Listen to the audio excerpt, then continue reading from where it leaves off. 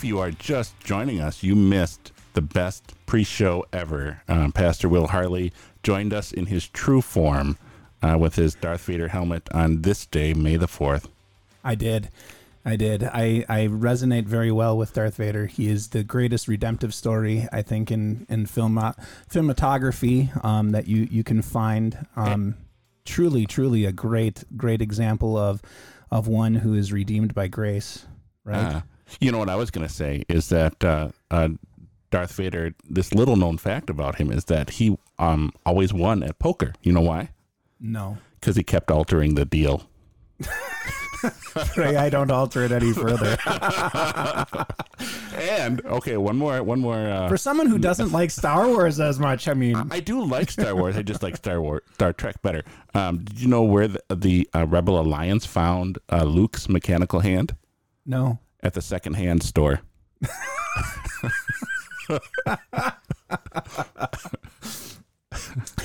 Well, there we go. So as we have an opportunity to begin today, we do want to sort of give some highlights of where we're going and what we're doing. Today we are starting we had some debunking episodes. We had a talk on CRT and racism, which I very much enjoyed. But now we are kind of moving ourselves back into a segment of doing some Bible studies, which I think is our bread and butter. I mean, we love as our own personal devotions to go into these things and be able to draw God's word out before our eyes and to see Christ working throughout history and in the word. But also, and this was discussed last episode, we had the idea of doing beyond the sermon.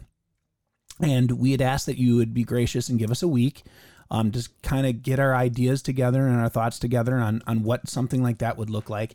And I think we're at a point where we're kind of ready, where next week we're going to have our first episode of Beyond the Sermon.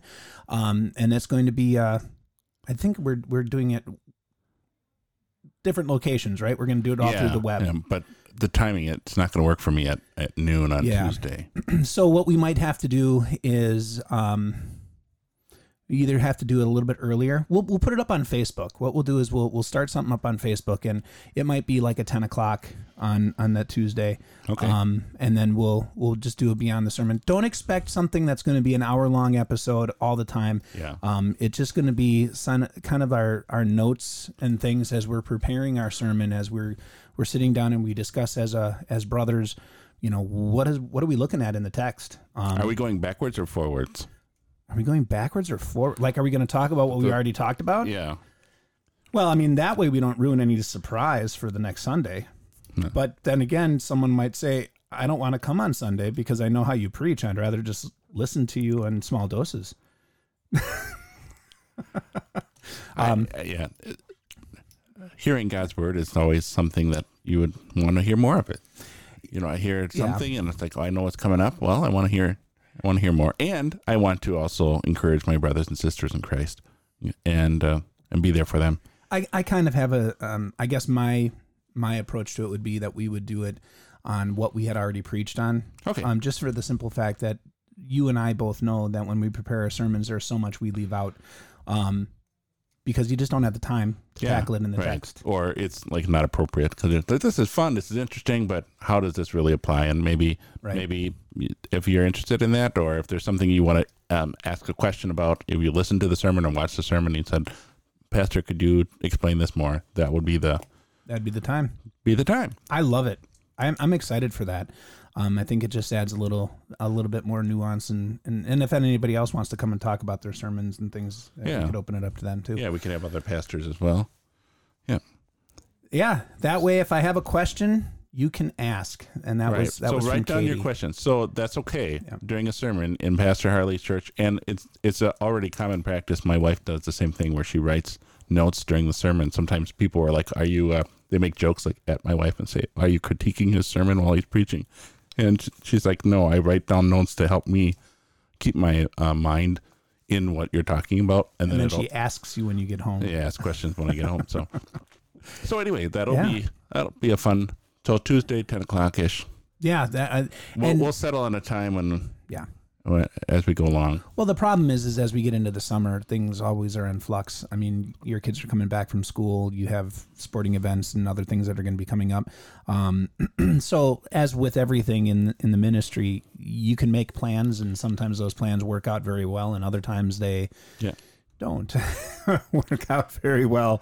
So that leads us to where we're going today. And so I think if we wanted to kind of give an idea of where we are going today, we are starting the book of Esther. And there's going to be some things in the book of Esther where we are going to bring out of the text and want to highlight. We're going to talk about some things that have some connections with our modern society, with our modern way of thinking. Some things are going to be completely foreign to our modern way of thinking, and we're going to try to highlight those as well. But one of the things that we do want to make very, very clear before the onset, and we do it every episode, is that this is just a conversation between two pastors. I have and have been teaching the book of Esther with our confirmation class and bringing some of these things out for them. This is a personal devotion time for you. We aren't planning on doing it, so I haven't put as much time into it. I'm just here for the show and the entertainment. No, not the entertainment, but here for the show to be in God's word and maybe ask some questions that I know people would ask, or be able to ask some clarifying questions to things that you say, because I'm expecting you to do all the heavy lifting for this, and that's fine. That is fine. But as we do so, I mean, we're going to say things that, I don't know, they might trigger you in some way. So we encourage you that this is a beginning of a conversation and not the end. So reach out to us, Facebook, email, castingnetspod@gmail.com. You can talk to us in person. Most of the comments we get are from people coming to us in person. And it's kind of fun when someone says, hey, I listened to a podcast like from a month ago. What do you think about this? So it kind of keeps us on our toes. If you like to keep your pastor on his toes, come and talk to us and said, what was this about, and those kinds of things. We want this to be the beginning of a conversation, not the end. If you like what you're hearing, feel free to like it and subscribe. If you're on YouTube, share it on Facebook as well. If you are listening on a podcasting platform such as Apple and you want to give us a review, that would be great. And just say this is worth a listen, because this helps the algorithms move the show to other individuals. If you want to give us stars, give us 4 stars if you are concerned about my health, 5 stars if you are not concerned about my health. Because if I get 5 stars, my head will explode. Well, and just as a side note, and I've noticed this as well. Sometimes we have a conversation, and I know I forget some things that I maybe said, and I go back and I re-listen. It makes great white noise. You want to just play something, the soothing sounds of Pastor Rudot, and then the screeching noise of Pastor Harley. It makes for great background noise, or to put kids to sleep, or anything else. But no, seriously, thank you for listening. And we're going to have our little introduction to the main topic, and we will be back with our voices here for your enjoyment as we study the book of Esther.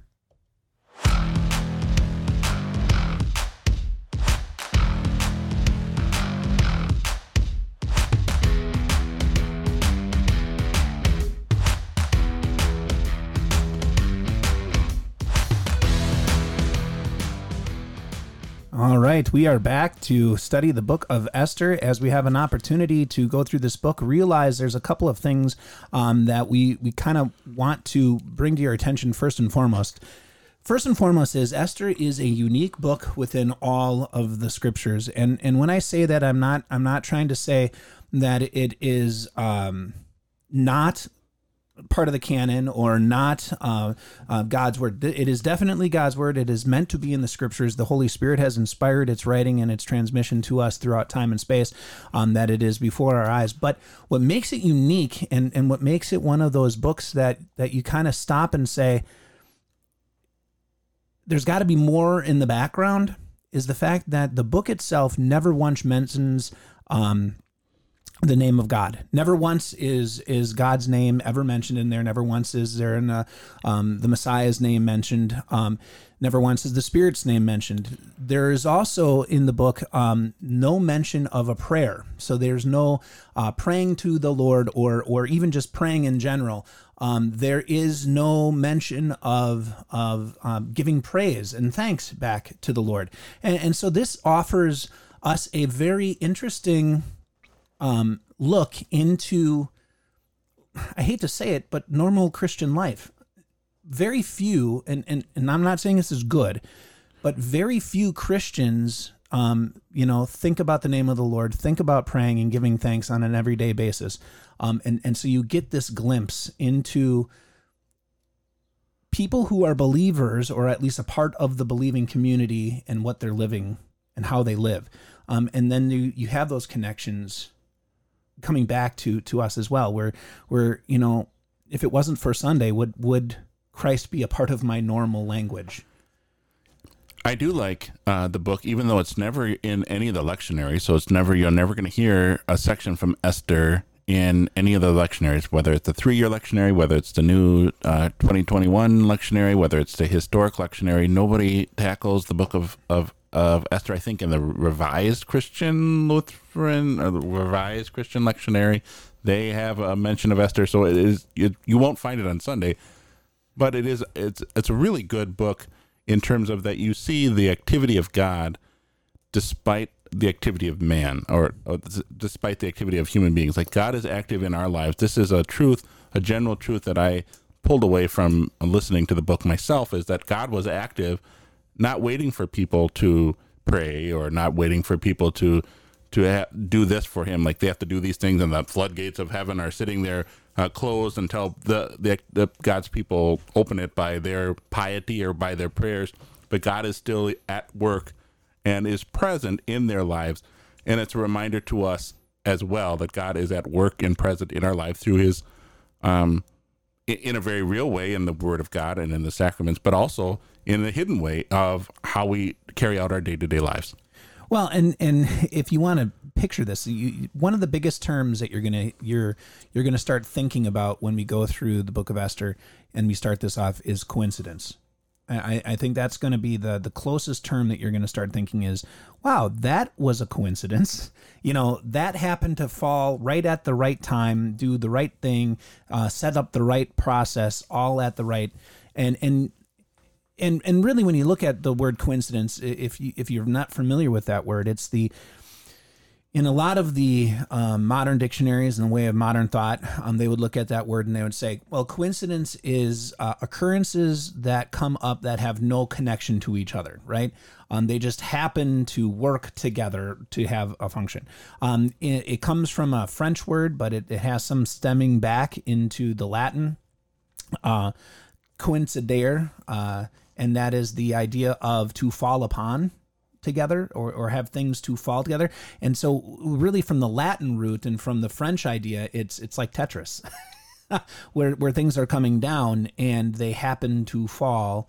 Now, what we would say is the great master of Tetris, our Lord, sinful nature introduces all of these. It's very creative, and it introduces all of these things into the world, and they keep shuffling down. And the Lord is just moving them into the right way to make the boxes disappear, and clear the board. And so we see that throughout the entire pages of Esther, where these are not coincidental events that aren't related. These are the sinful nature attempting to outwit God and his promise and his people. And what the Lord does is, behind it all, he maneuvers these things, and he places them together to wipe the board. It's really a very beautiful book in that regard. What also brings up some challenges of the Book of Esther is the timing, the place, and some of the subject matter that we see working in there, because there's going to be there's the timing. So you have a Persian Empire. This is after the 70 years of captivity in Babylon. This is after the rebuilding, or at least during the time of the rebuilding of the temple. So you have some things that have been going on in the past, or at least at that same time, that are moving outside of this sphere. and yet what's happening in this book is going to impact everything in that sphere. And so it's interesting where it's placed. It's not placed into the prophets. It's placed right after the histories. It's before the books of wisdom. So you see the Babylonian captivity, you see the return of that, and then you have Esther, which is this. You have God's people working over here, and you have those that chose not to go, who are over there. And so that adds a little bit of depth to some of what's going on. Along with that, you're going to have some practices that the Jews are even a part of that you're going to say, I don't know if I would do that. and those are going to be some questions for us as we come along. Do you want to give, do we think we want to give some dates? Do we want to give some locations? What do we want to do here? Well, I don't have the dates in front of me, but it's just the idea of this is the returning remnant coming back. So this is Ezra, between Ezra 6 and Ezra 7, when the remnant is coming back, and this event is happening generally about the same time. Time frame. In history, you have Xerxes, who's the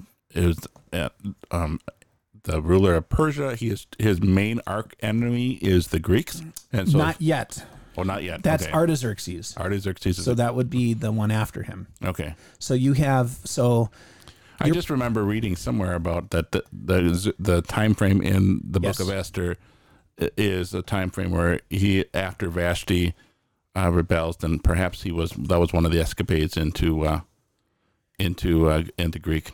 Right. So you have so Artaxerxes is the one who, I'm not saying that maybe there isn't some outlying ideas. It was Artaxerxes who went to go and challenge the Greeks, where you get the story of 300 coming from the Greek culture. That was like around 486. So you have some time there. Scholars aren't exactly sure in the placement of the book, because he's never been called Artaxerxes. Some translations have said Artaxerxes. The Hebrew says Xerxes. So we're not exactly sure if this was Artaxerxes himself. The book places itself firmly in the 400s. So if you're going to try to do a timeline and you want to put the timeline together, 586 is a huge part of Jewish history. 586 BC, or as they would say it today, BCE, whatever. That's the fall of Jerusalem and the destruction of the temple. So the destruction of the temple is a huge event in Jewish history. They then go into Babylon. They're led away, and there's three different leading aways, you might say. There's the first one of the royal family. There's the second one of the merchants and the builders, and then they come, and the third one is all the rest, and that's when they destroy. So 586 is a huge thing. Daniel was during that time. He was led away in the second captivity. 70 years go by. So you have a length of 70 years. That places you at around 510, 516, thereabouts, and then you have the fall of the Babylonian Empire, and you have the rise of the Medes and the Persians. Then we know that there's a time, and we're not exactly sure the time of that Xerxes isn't ruling, but there's another ruler in his place, and Daniel is serving with them and under them, and during that time, Daniel had a very long history of serving as a prophet.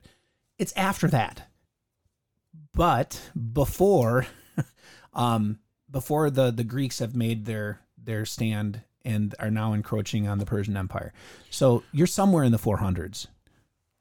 That would probably be the best way to say it. But going back to my point, the Greeks are still the main nemesis of the Persians. They will be the downfall of the Persians eventually. Yeah, right. Absolutely. Yeah. Absolutely. So, and an outline of the book, if that's what you'd like to cover next, is that you have the first 4 chapters has this plot against the Jews, and the final 5 chapters is the deliverance of the Jews. So you have your historical setting where we are. We have the plot to wipe out the Jews because of a personal vendetta of 2 individuals, and we can talk about their background when we get there. if you'd like, that's Haman and Mordecai. There's a lot of history between those two individuals, and it's kind of a redemptive story arc in a way between those two guys. And then you have Esther, her intervention in chapter 5. And then you have Mordecai and Haman duking it out in chapters 6 and 7, and then the triumph of the Jews in chapter 8 and 9, and then the closing thoughts in chapter 10. Absolutely. And during there, realize there, this book is also, as you go through it, very, very important for the Jewish people in the sense that the only non-religious festival comes out of this book, and that is the Festival of Purim. Which is controversial in and of itself because Yes. of the use of alcohol. There's a lot of alcohol because you are celebrating The Mardi Gras of the Jews. Yeah, and No beads.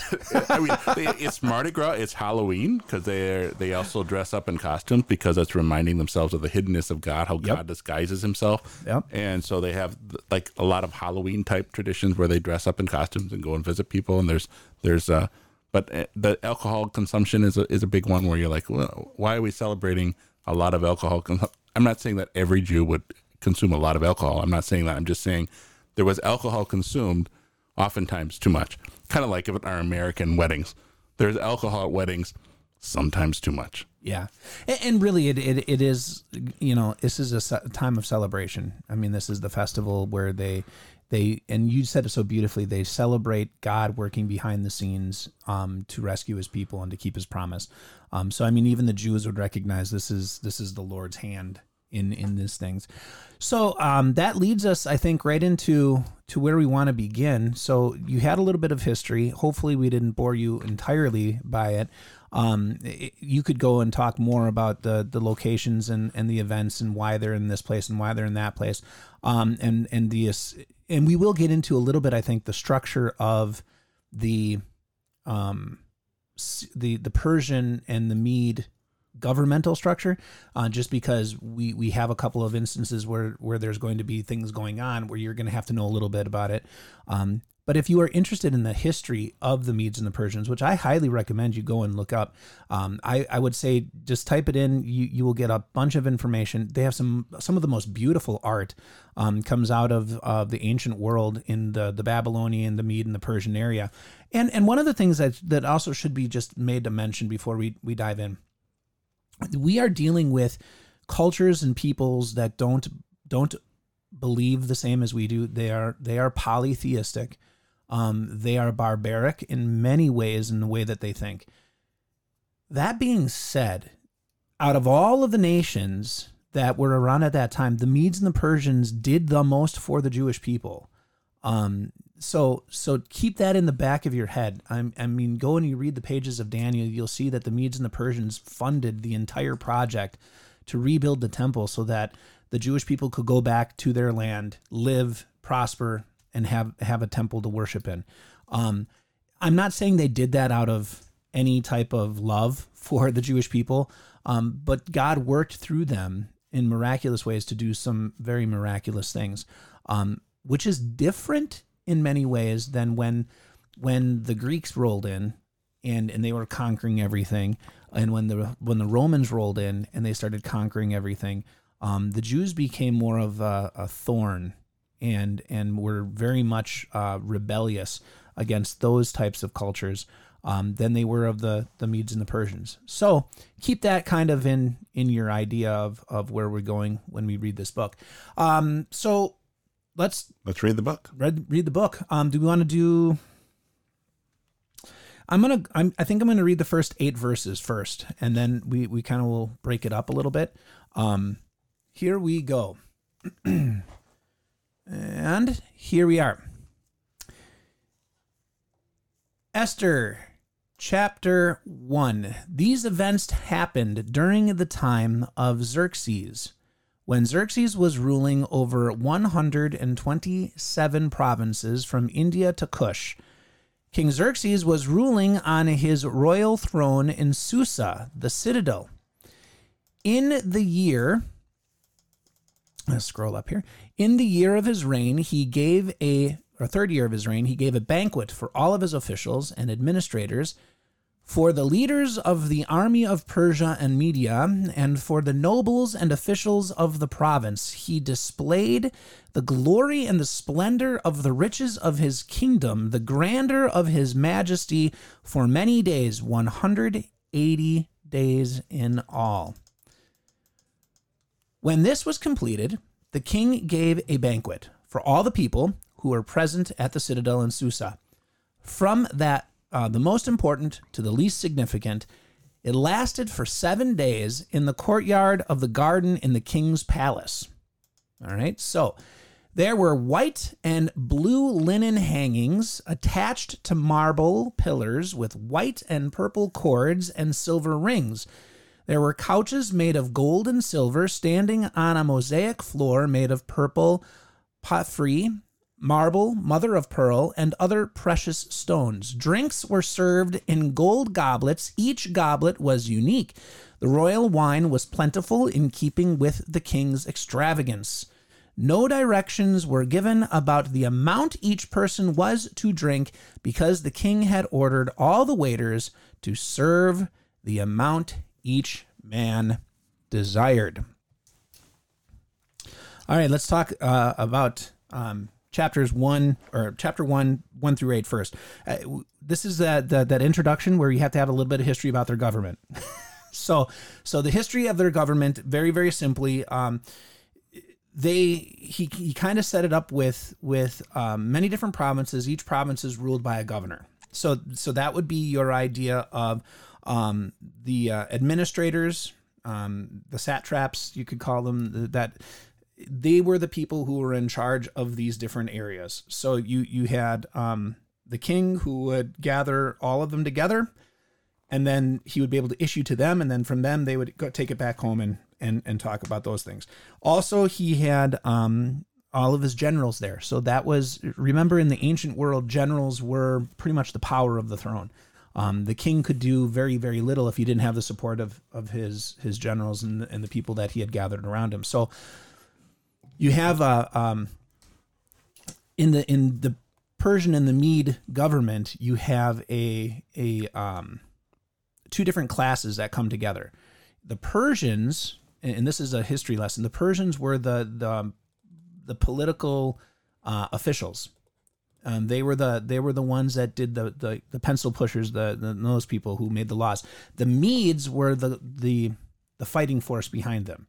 And so when you have the Medes and the Persians, and they come together, you have these political groups that's how they kind of arrange themselves. So you have two groups. One is a fighting force, one is a political force, and they work together in doing this thing. So you have the administrators and you have the armies that are all in support of the king, and he throws a huge party for them.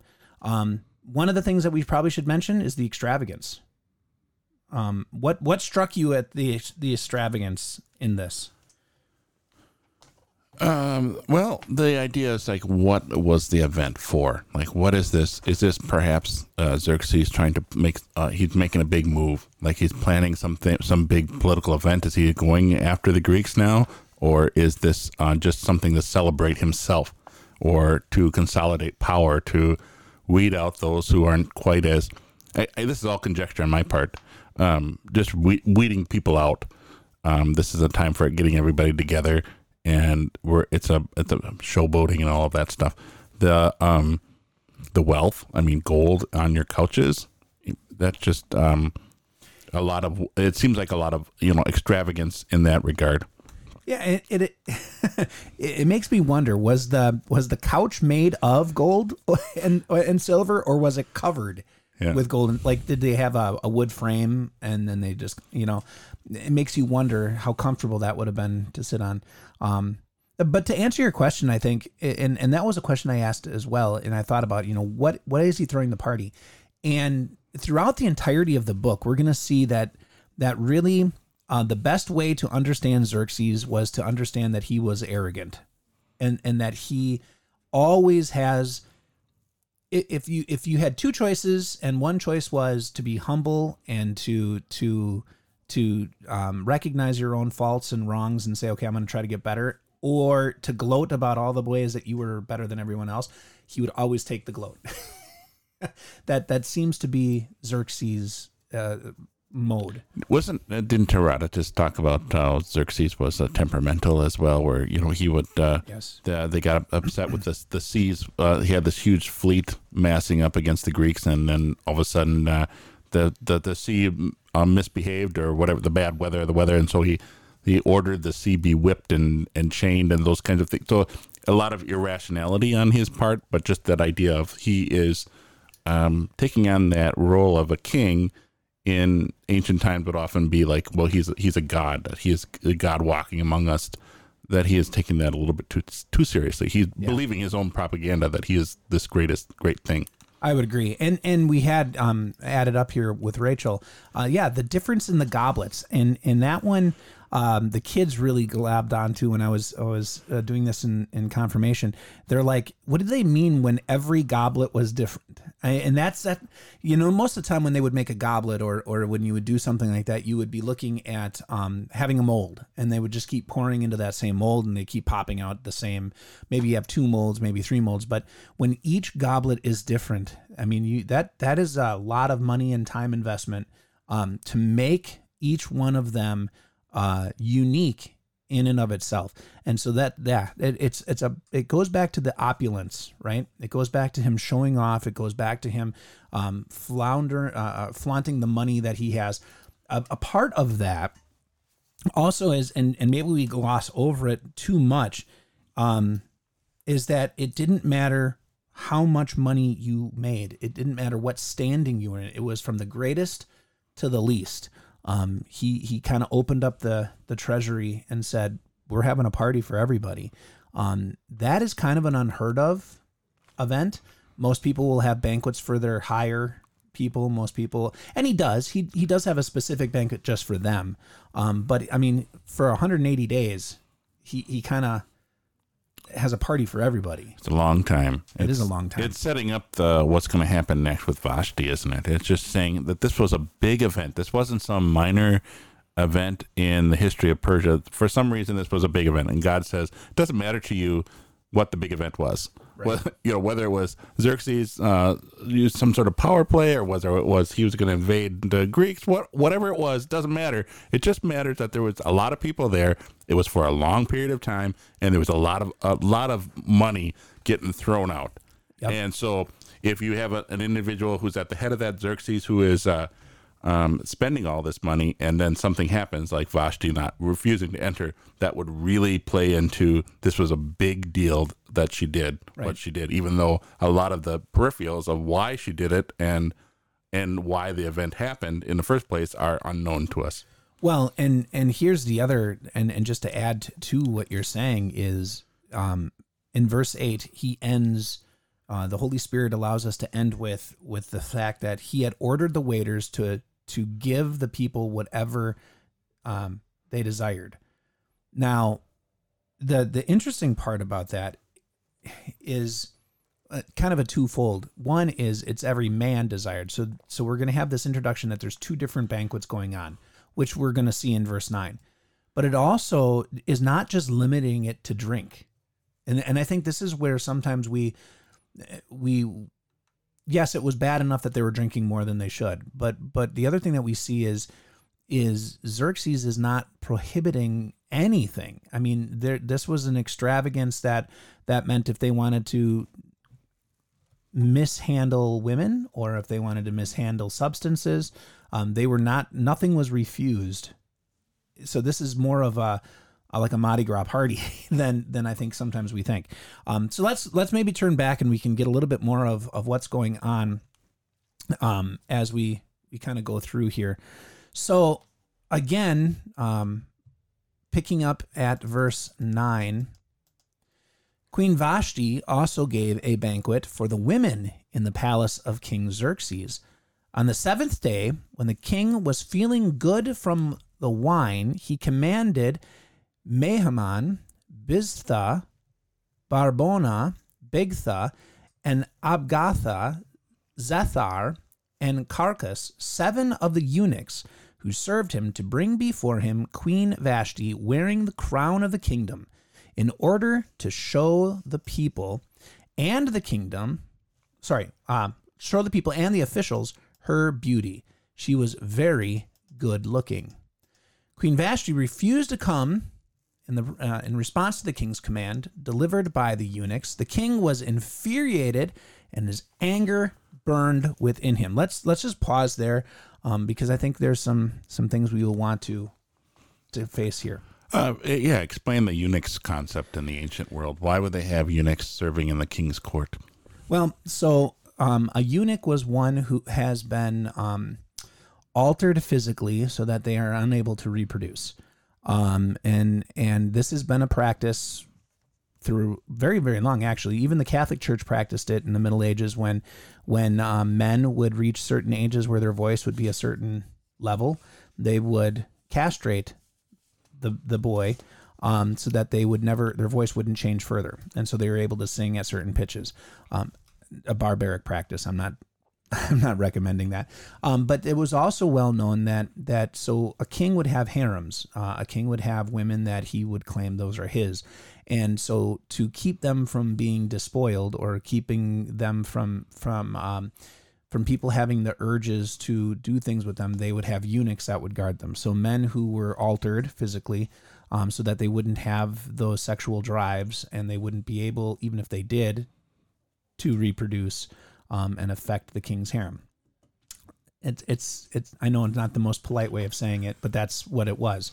And so you have these people who sometimes they were by force, sometimes it was willingness because it was the better job for them to have instead of being in the army. They kind of went and they did that kind of work. That's not actually the most surprising thing though about this section of text. And the most surprising thing of this section of text, because you lead in verse 12, you're like, why would she refuse? What was the point?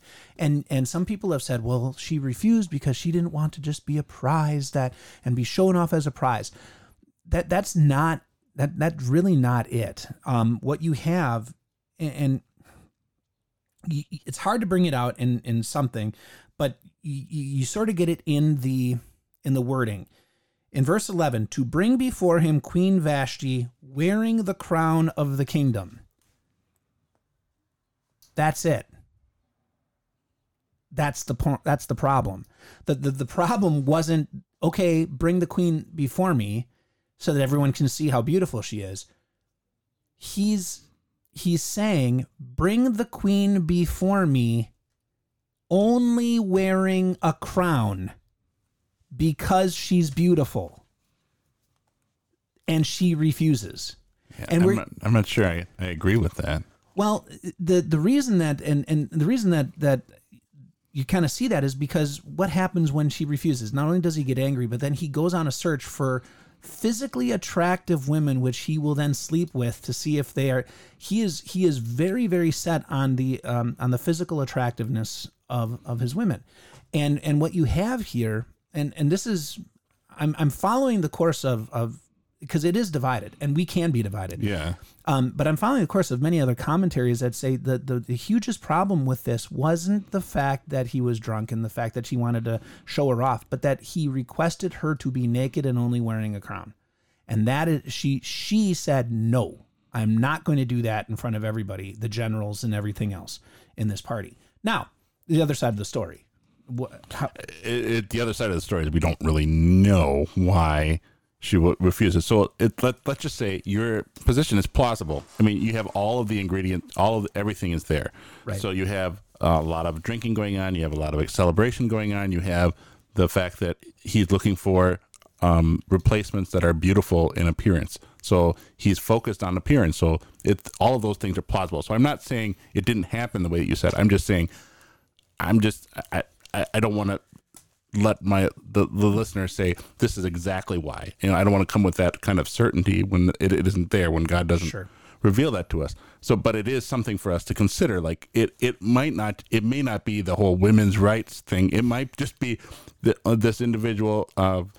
She's not like saying, well, now it's women's power, whatever. She's not exerting her power. It could just be her modesty. It could just be the fact that she had something going on and she refused to go. Like she had her own party and she couldn't leave. So it's all of these unknowns that are sitting there. Sure.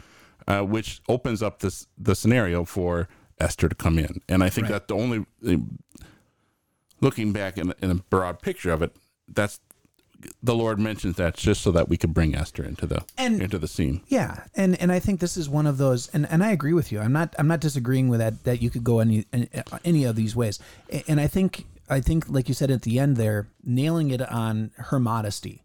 So Vashti, good, bad, or indifferent, she has a sense of modesty that she wanted not to be flaunted. However, that was going to be flaunted.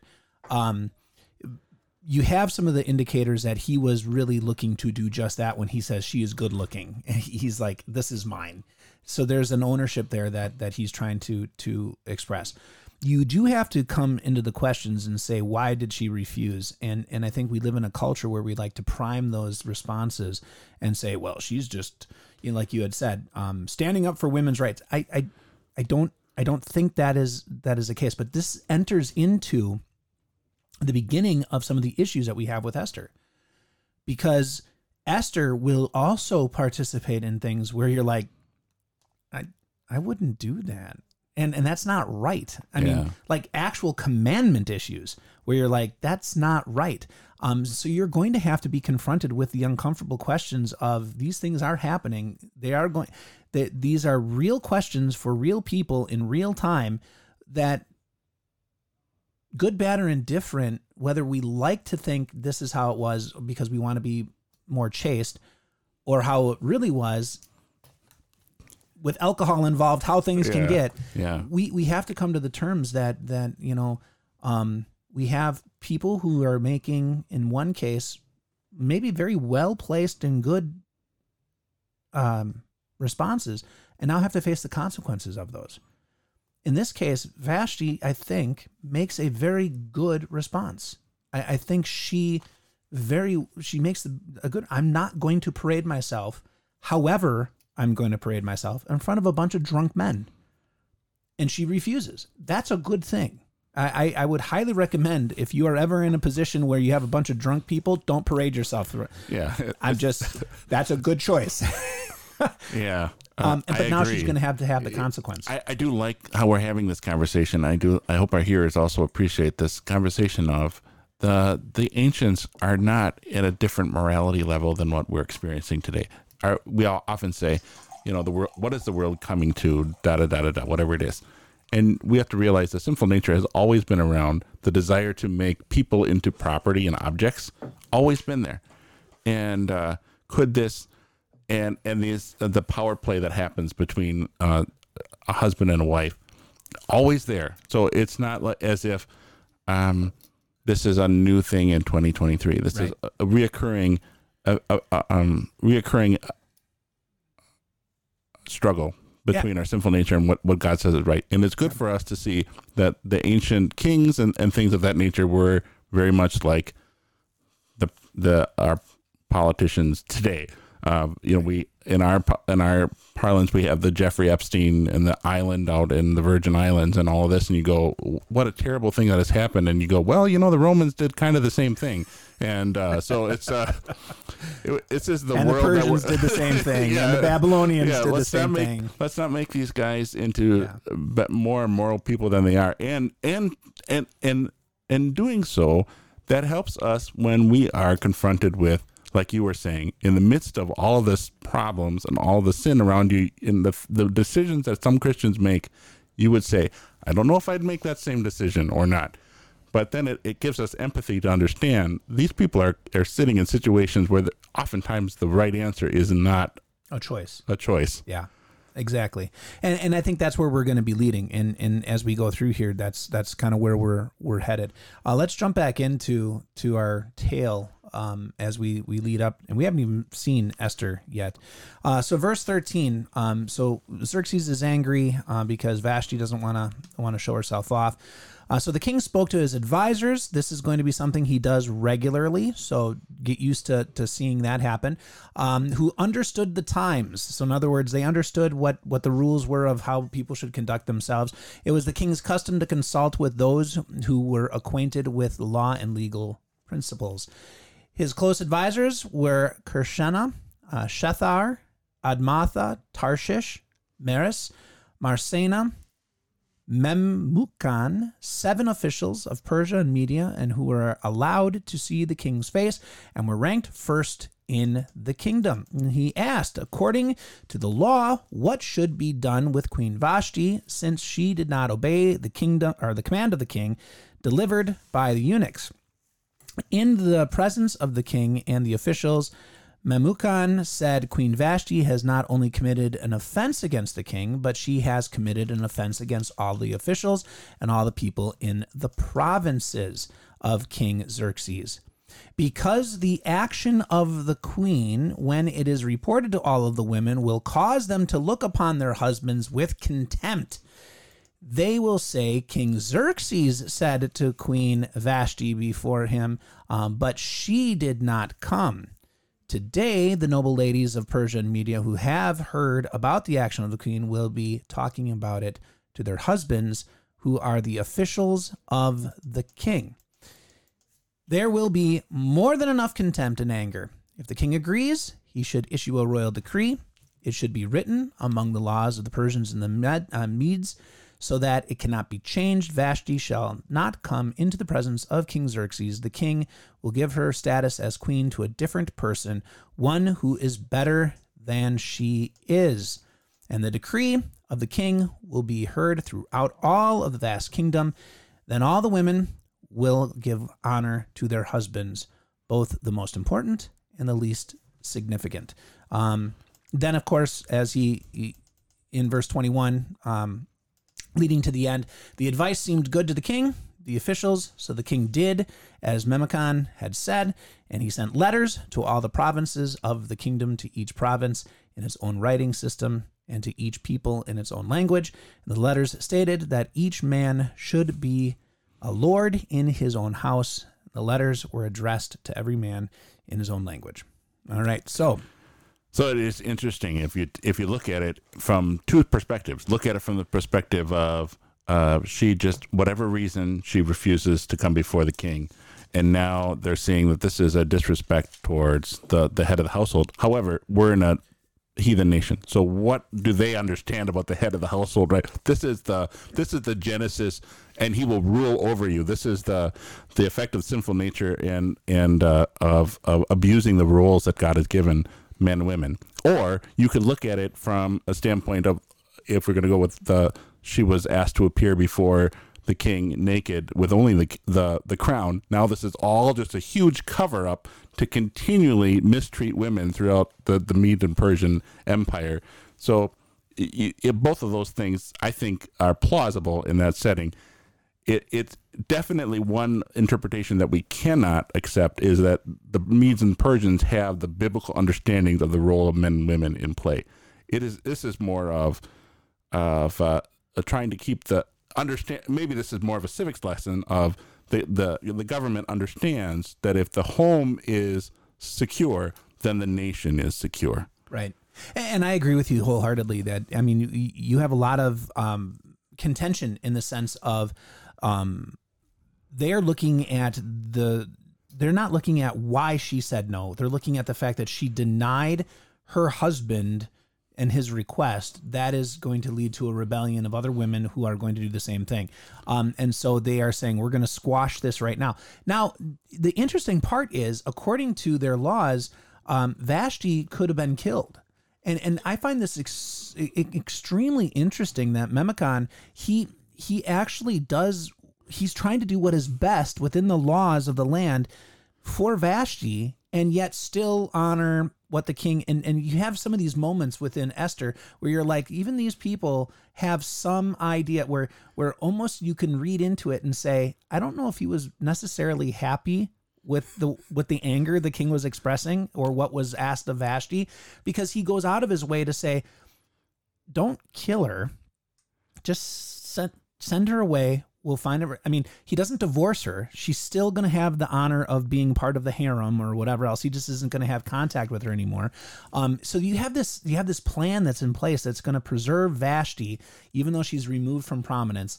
It's going to open the way to another to step forward in this position as queen, but it's also going to kind of gloss over and diffuse this knee-jerk reaction that King Xerxes has. So you almost get to see like some wisdom being played by these advisors who are like, he has a tendency to go overboard.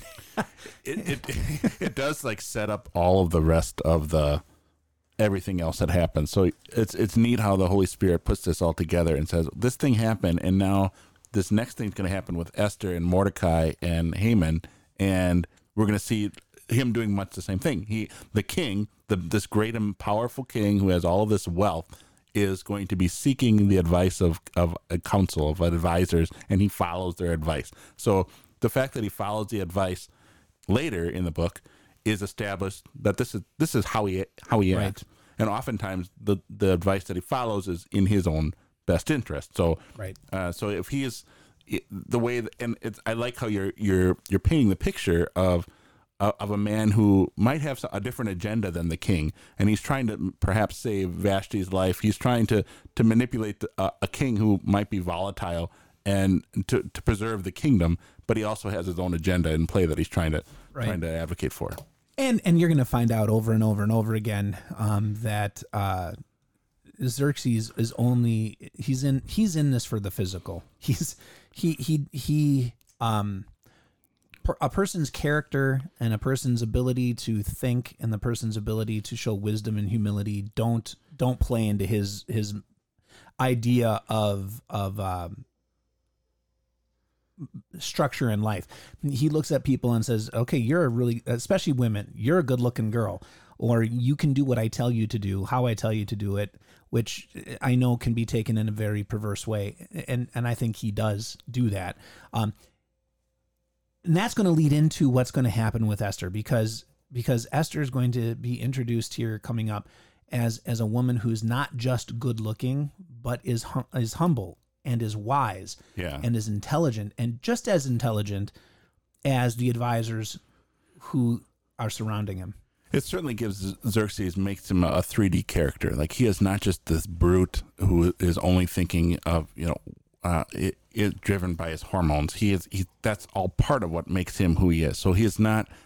I like the Although idea. He is a brute. Yeah, he is a brute. So it's the how often we like to pigeonhole people into, they're saying they're this category, that category, that there's no nuance to them, that they have no I want to say redeeming qualities. That's not the right word, but they have other qualities. So this is a guy who does seek the advice of others, who is concerned about his country in a certain effect, but he's still a brute. He's still concerned about the appearances. He still is wondering, how does this affect his rule in continuing? And the interesting part, and I'm glad that you brought that up, because he does have reactions that were like, this is not good. He lets his anger get out of control, but even in his anger, he doesn't like lash out and instantly do the first thing that's on his mind. He does, like you said, seek counsel. I can't see my way through this. Can you help me go through this? And so there is some, I don't know if it's a redeeming quality, but it is a quality of a leader, at least, to say, and this is maybe even for us in our life, there's never a day that you will not get angry. I mean, it will happen. But what do you do with that anger? And I'm a firm believer that no one makes us angry. We allow that to happen in ourselves. But if you are so angry you can't see yourself through it, or seek someone else who has a clearer mind to help you through it, that's really the change. And you see Xerxes, who says, I need help seeing my way through this because it angered him. And he finds good counsel. And so, so Vashti is not dead. Yay. Yeah. I know nothing about her other than she's not dead. And she's now out of the way for chapter 2. So let's do some chapter 2 here, because this is going to set the scene for the rest of our tale. When King Xerxes was no longer so angry, he remembered what Vashti had done and what had been decreed about her. The young men who served as attendants to the king said, "Search for good-looking young virgins for the king. Let the king appoint officers in all of the provinces of the kingdom to do this. Gather all the good-looking young virgins into the citadel of Susa to the harem under the supervision of Haggai. the king's eunuch, the overseer of the women. Give them beauty treatments. The young woman who pleases the king should be queen instead of Vashti. The king agreed, and he implemented the plan.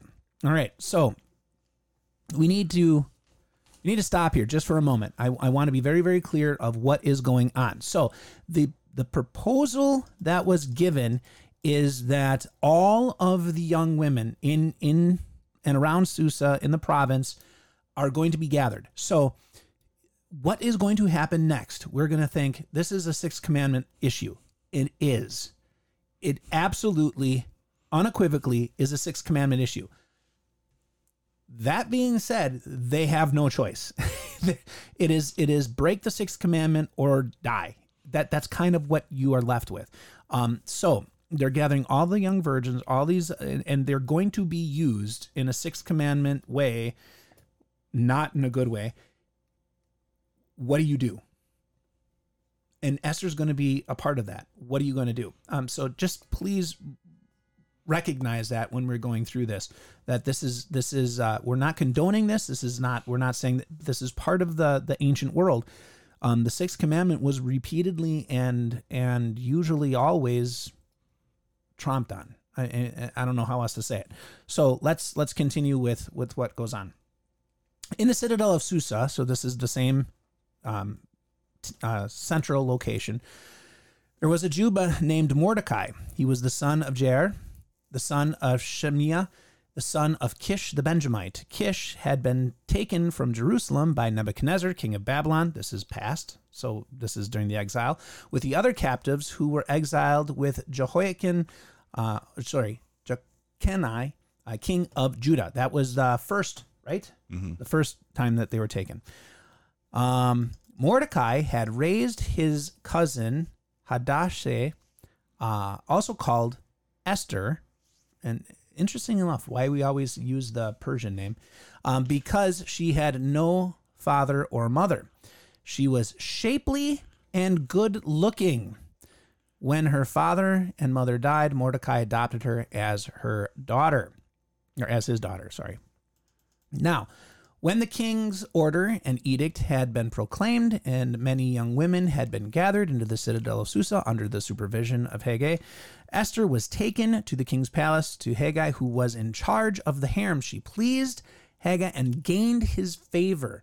He quickly provided her with beauty treatments and food. He assigned a good position in the harem to her and to the 7 female attendants picked out for her from the king's palace. Esther had not revealed her nationality or her family background because Mordecai had told her not to do so. So let's pause there and we can talk a little bit about what's going on. I embarrassed my son, by the way, when we got to this part in Esther, because I said, what does it mean to be shapely and good looking? and he's like, attractive. and in this society, you would have said she had good childbearing hips. Mm-hmm. She was pleasing to the eye. She would have, in their culture, she would have been the person on the Sports Illustrated magazine. It is interesting how the Persians are more obsessed with the shapes. That, like, if you're looking at Genesis with Rachel and Leah, it was the eyes that were that the Lord at that time that was attracted them. That was attracted them. So it is Solomon, the neck. Yeah, yeah. From Song of Songs. Yeah. Can we talk about Mordecai and those other names after Mordecai and how fascinating that is? Sure. Okay. So Mordecai is the custodian for Esther or Hannah. Yeah, I can't pronounce it. And this is the reason why Hadassah. This is the reason why Pastor Harley and I are so forgiving when people are reading names in Bible class and they get to names that are like, they all get all self-conscious about reading them. Like, just give it your best shot. Yeah. But anyway, his background is that he is from. Shimei is in 2 Samuel when David is leaving. Shimei is from the descendants of Saul, King Saul. David is the new king, and Shimei is the one who curses David as he leaves Jerusalem, and then David refuses to Kill him. And also Kish is a family name that is Saul, who was king. His father's name was Kish. So there's all of these King Saul connections with Mordecai, which is important when we get to Haman, his mortal enemy, because this is a continuation of, shall we say it, a racial between the Amalekites and Israel. That's all the way back to Exodus and the children of Israel coming out. But it goes back further than Exodus. It goes, even back into the book of Genesis, because you have the Amalekites who are directly related to Esau. And Esau and Jacob, if you don't know, don't like each other. And not to say that we are condoning, racial history. I'm just saying that this is a part of it. I think it's, as you're looking at the book, it's a family thing. It's not a family thing. I'm just saying that throughout history, oftentimes people remember the past and their relationship with other people, which is not a good thing. Right. But I do see a redemptive quality in a sense, because King Saul was supposed to wipe out the Amalekites, and he doesn't, and that's what gets into problems, and eventually he loses his kingdom. So this is that's where I see a redemptive arc, where you have Mordecai, who is in this continuing conversation with the confrontation with the Amalekites and with Agag and his descendant Haman.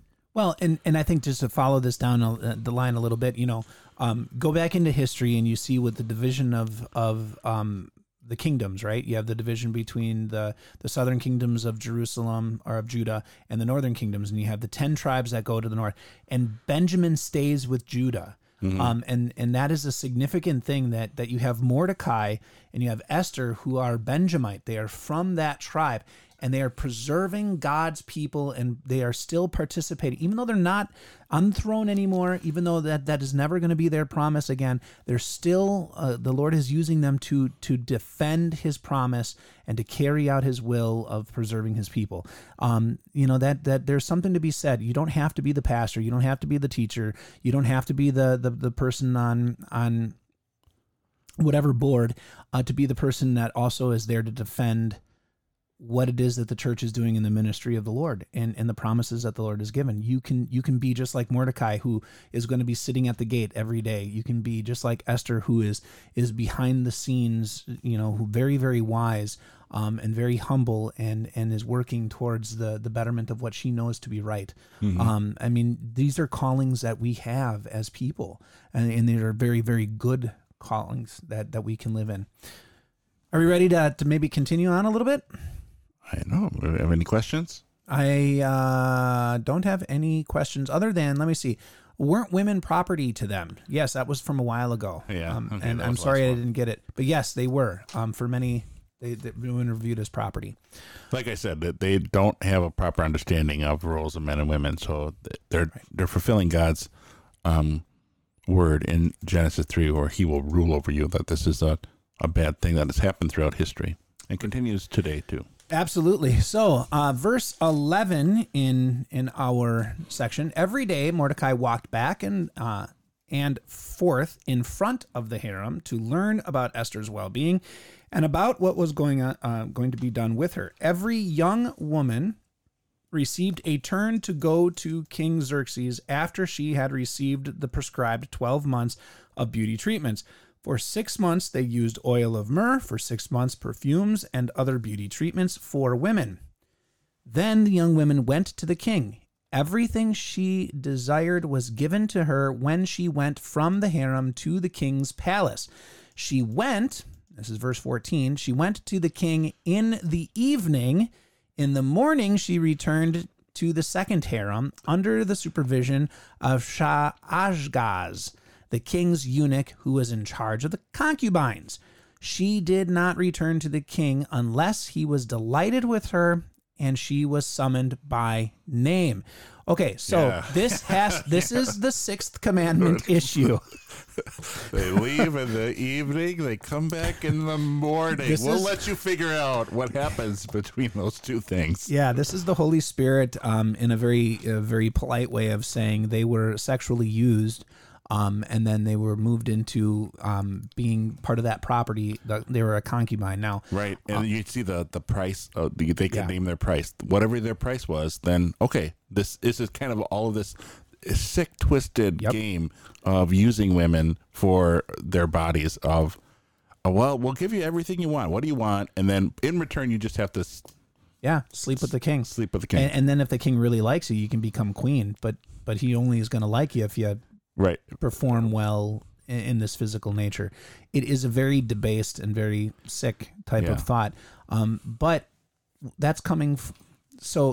That's coming from our 20th century mindset, where we look at this and we say, well, that shouldn't be. And I agree with you. I don't think it ever should be, because they have no understanding of what God has created in Genesis and the gift that God has given.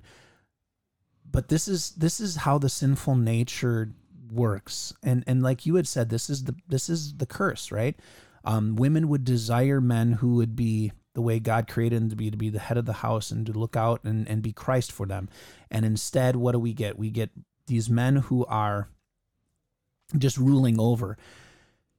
On the flip side of that, though, you have Mordecai. And Mordecai is this is going to become part of his nature, which is amazing. He makes his dwelling or his livelihood of standing in front of the gate to watch over Esther, even though she's out of his purview, she's somewhere else. He's always there to make sure that she's safe, always there to really do what his calling was as her adoptive parent, which is, I'm going to watch over you. I'm not leaving and to do this work. And maybe there's something to be said about parents today, right? We get, and we're all part of it. You know, they get to be a certain age. We're like, oh, they're out on their own. We push them out. But you never end being a parent of watching over them and helping them and being there to give information and to be a part of their life. And I think Mordecai does a beautiful job of sharing that. And it was difficult because what could he have done? I mean, obviously, I'm speculating here. Like, what power does he have? Could he like rescue her from there? How long do you think that would last? Well, you had the whole idea of Vashti and all of that episode, where if you displease the king, this is, you're going to bring down the ire of the Medes and Persian, and he may not have a eunuch there to defend him, right, from whatever. So I sense a powerlessness. Like, he's there. He's watching. He feels compelled to watch over her, but what can he possibly do other than walk back and forth? And I guess the Christian in us would say, well, why don't we see you pray, Mordecai? Why don't we see you in like Daniel in your room, open up the door to Jerusalem, pray to God? Why don't we see that? And I think that reflects to the point that you were bringing up before, is that these are real individuals who are struggling in a very uncertain time and a very difficult time to live, and to live in our calling as followers of God. Right. And you see their weakness. You definitely see their weakness. And this is what I would say in response to that. Well, why didn't he pray? Well, why didn't you when something bad happened in life? Yeah. That wasn't the first thing you turned to, and it's not the first thing I turned to either. I'm not casting stones. I'm not saying, oh, look at me, I'm better. I'm not saying that. What I'm saying is the truth of the matter is, many, many times we like to tell ourselves, we'll just do this. But when that happens to us, sometimes that's the very last thing we turn to as well. And so this is not an odd. This isn't odd. This is life. This is good, bad, or indifferent. God is still, and this maybe says something about God, God, that he works despite us. Yeah. We are not of certain religious backgrounds. You can say it. We're not like the Reformed that say, if I don't pray for it, God won't do. No. Yeah. Prayer brings me in line with God's will. Prayer brings me in line to know what his idea and goal is for my life. It does not change God. God will still be God because he is God. And he will, and the Trinity will still work in my favor because that is what he has promised, and that is what he will do. He is always working for the good. And now sometimes I'm like, how could that be good? Well, I'm narrow-minded and short-sighted. I'm not God. And so how dare I say at this point, at this time, for this meaning, it's whatever. I mean, you got almost 4 years of time that is transpired.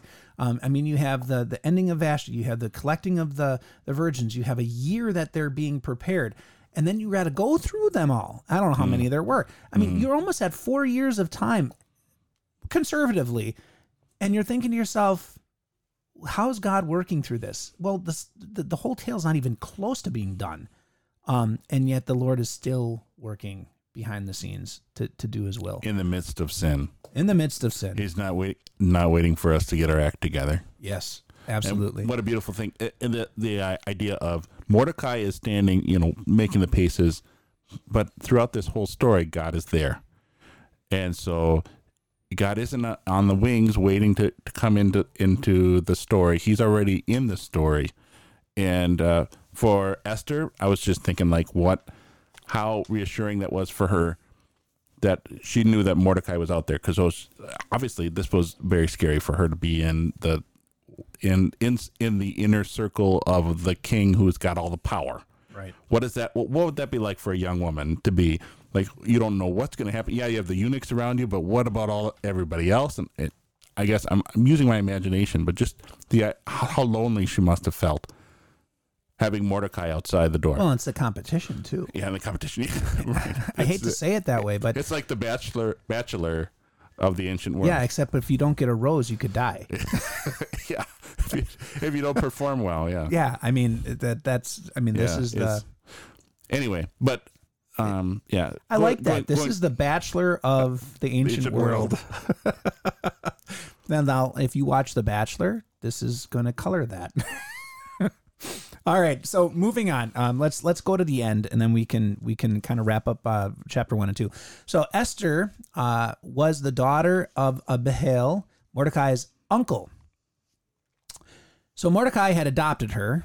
When her turn came to go to the king, she did not ask for anything except what Haggai, the king's eunuch in charge of the harem, had advised. Esther won the approval of everyone watching her. Esther was taken to King Xerxes at the royal palace in the 10th month, the month of Tebeth, during the 7th year of his reign. The king loved Esther more than he loved all the other women. Again, 6th commandment issue. She won his favor and approval more than all the other virgins did. I will leave that to your imagination. He placed the crown of the kingdom on her head and made her queen instead of Vashti. And the king gave a great banquet in honor of Esther for all his officials and administrators. He declared a tax holiday for the province and gave gifts as only the king could give. When the virgins were gathered together for a second time, Mordecai was sitting in the gatehouse to the king's palace. Esther had not revealed her family or her nationality because when Mordecai had been taken care of her, Mordecai had told her not to do so. And then when Mordecai was sitting in the king's gatehouse, Bigthan and Teresh, two of the king's eunuchs who controlled access to the entrance to the palace, became very angry and plotted to kill Xerxes. Verse 22, when Mordecai learned about this, he told Queen Esther. She passed the report along to the king, crediting Mordecai by name. The matter was investigated, the charges were found to be true, and both of them were hanged. And this incident was recorded in the daily record book in the presence of the king. All right, so we got a couple of things that are setting the base and the foundation. First of all, 6th commandment issue all over. And you don't want to get crass or anything else about it. But the simple fact is, Esther, this shows her, one, it shows her humility, and you can correct me and you can go a different way, but it shows her humility and it shows her wisdom. She recognized there's no way for me to get out of this. There's no good way for me to maneuver this event except to, one, go in as myself without dressing. There's nothing here that will hide me. So it's either he will accept me as I am or not at all. And then, and I hate to say this, ladies, please do not kill me. She was compliant. And I'm not saying that in a sleazy way. I'm saying that in a very wise way, that she recognized I cannot do anything else other than go through this. And so if I'm going to go through this, I'm going to go through this the very best that I can to come out on the other side. Yeah, that's very. I think that's as delicate as an answer as we can give, because we have no idea what happens to these women after this event. Like, what happens to the rest of their life, because now they've been violated for the rest of their lives, and what good are they in the rest of society? Like, what are their options? Those are questions that we don't answer. But we do have what's in front of us is that she takes advantage of the opportunity that she has to further herself. Yep. And like you said, it was a situation where it's a horrible situation. Yeah. It's you cannot get beyond that. It's a horrible situation, but she, there's an old term. I'm sure I'm not the only person to ever say it. Embrace the suck. Yeah, that's isn't that a Vietnam? That's a Vietnam reference. Yeah. Yeah, but that's one of those things where unfortunately it's not going to get any better. There's no good outcome to this. So you got to do what you have to do to make it through to the other end. And I'm not saying that this is good. I'm not saying that this was prescriptive. It's not prescriptive. It's not prescriptive, but it shows her wisdom. It shows her wisdom and her humility in the sense of, I am placed here. I can do nothing else, but what I can do, I will do to the very best of my ability. And I think she approaches this and says, if I'm going to be called and used as a wife, I'm going to act the part and I'm going to fulfill that duty. And I see there is something into that. And to me, maybe I'm reading into that too much, but I think that's what's going on. Is she says, okay, if I'm going to be used as a wife, if this is what he's looking for, I'm going to embrace that. I'm going to do that, and I'm going to be the best that I can for it. Yeah, I have nothing but admiration. And some people might look at that and say, well, she could have stood up for this or that or the other thing. And you say, you weren't in that situation. I think that, and the ends never justify the means. I understand that too. So it's just she's in a tough spot, and the redeeming quality that we see in her is that she's going to take advantage of what's put in front of her and say, this is for the best care for myself, perhaps for Mordecai. This is what, And I think this also plays into another part of life that we don't like to always recognize, which is, and in the spiritual realm, in the religious realm, in the church realm, we can sometimes paint things as very black and white. There's this, right? There's the good choice, there's the bad choice. But sometimes in real life, there's the shade of gray, and you're finding, what can I do within the shade of gray? That is going to be the best out of the bad choices that I have. Yeah. Oftentimes in Christian ethics, we had this when we were talking about the ethics of vaccines, 2 years ago. Oftentimes there's two decisions that both of them are bad, but you got to pick one.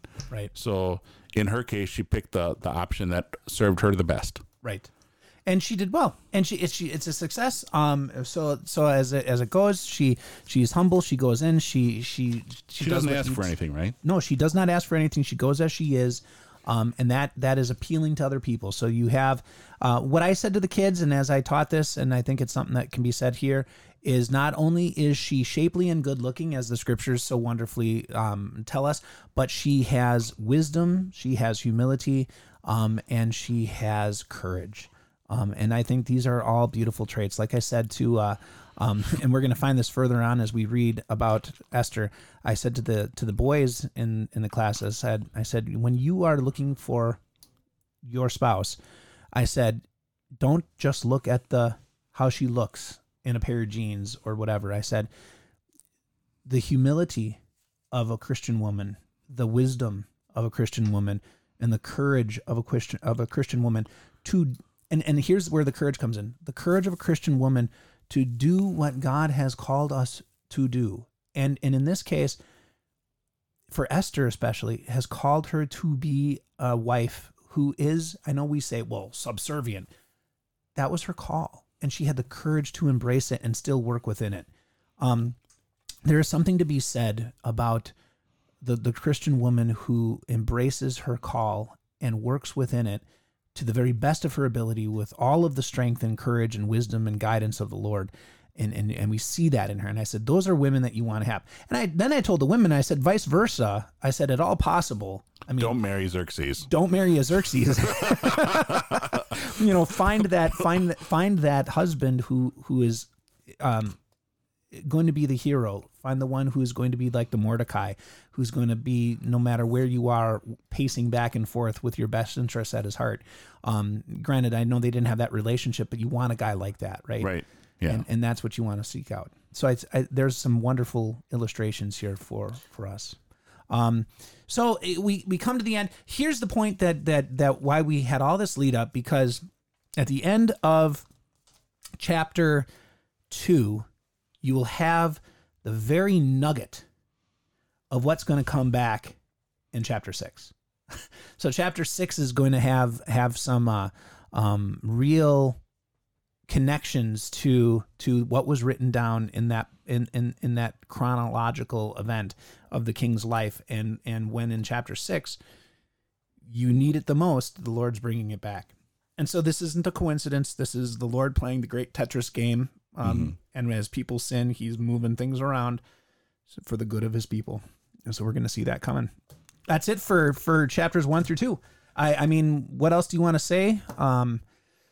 Did we read the rest of chapter 2? We did. Okay. We read. So Mordecai, he comes in. So just to give summation, Mordecai, he hears as he's walking around the gate, hey, these people are going to try to assassinate the king. And he tells Esther, and Esther says, hey, Mordecai, the guy out there pacing back and forth, he heard this, and the king is able to stop it, and that's what's recorded. So the Lord is placing not only the character of Mordecai, the character of Esther, in with this volatile king who's already thinking people are out to get him, and now we have the makings of a story. Makings of a story. Anything else? Otherwise, that's, I think, it for us before we go into the post show.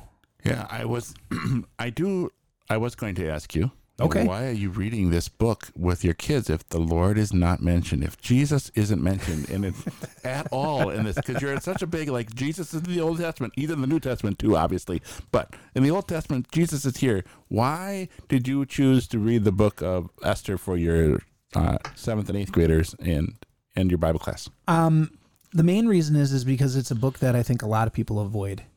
For that very reason, where they're like, well, there's no God in here, and there's no Jesus in here, and there's no spirit in here, and there's no prayer in here. And I wanted to let my kids know that just because you in language may remove Jesus, that doesn't remove Jesus. that just because you may live and you will live in a time period and in a world where you might not be able to call on his name, that doesn't make him not there. Or if you are in a place, in a business where people are going to forbid him entrance, doesn't make him not able to come and do what needs to be done. And I think it's just a wide open, it makes a wide open conversation for our kids to be able to stop and say, in the Christian world in which I've been growing up, in the bubble in which that I have been placed, I have a great opportunity to freely say the name of the Lord and freely worship him and freely engage in that conversation. But when you go into the greater world, you might be forced to do some things that you have no choice over. And you'll have bad choices presented after bad choice that's presented. And very easily you can say, where is the Lord in this? And yet he is still there. And here is him working. Here's the perfect example of it. That's kind of where I went and why I kind of did that. So I don't know if that's a great answer. It probably isn't. That's a great way to wrap up the show. It is. If I was on cue for the music. You got the flashy buttons. That's all under your control.